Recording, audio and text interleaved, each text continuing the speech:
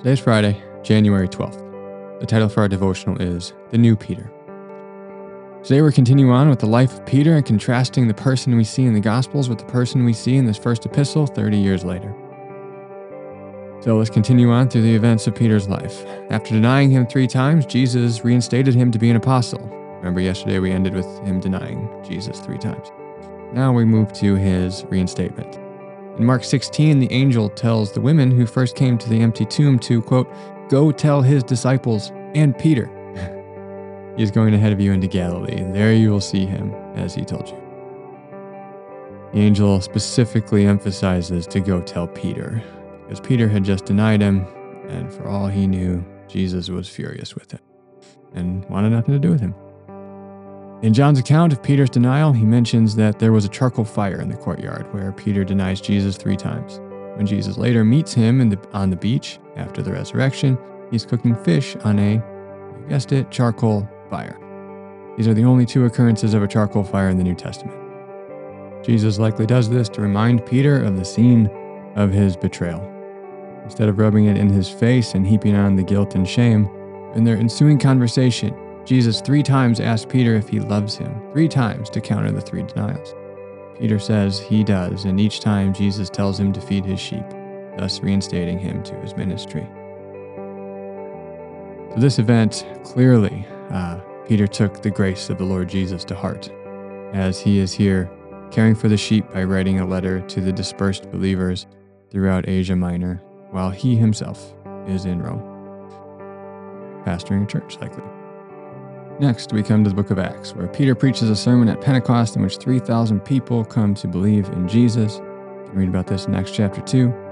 This reveals that even early in Acts, Peter is living in his new identity in Jesus as the rock on which Jesus promises to build his church. A few chapters later, Peter also boldly declared the gospel to the Sanhedrin, where he was on trial.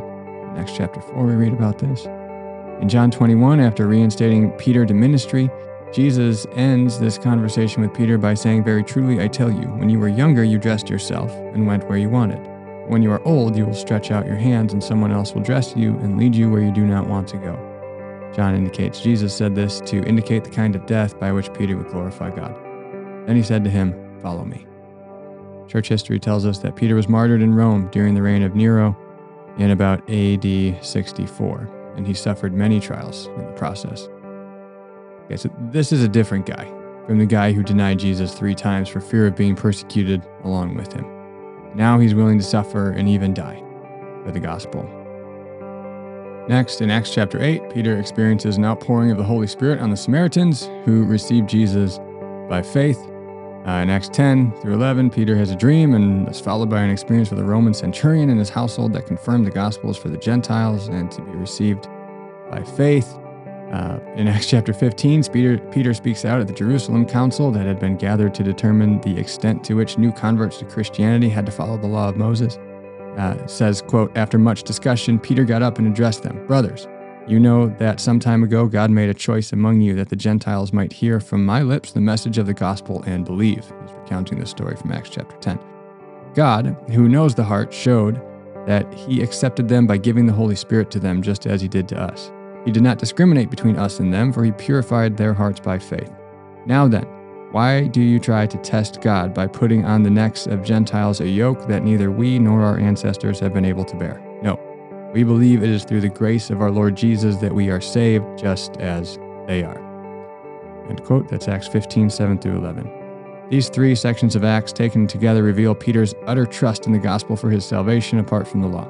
He still seemed to struggle with some peer pressure, as he didn't eat with the Gentiles when a group of Jews who were known as the circumcision party came to Antioch in Galatians 2, 11 through 14.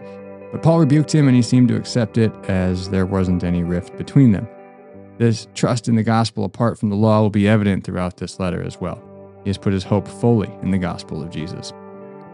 So these last 2 days we've gone through some key events in the life of Peter to see his transformation in Christ throughout his life. Truly extraordinary that the man who we meet in the opening pages of the gospel is the man who writes this letter.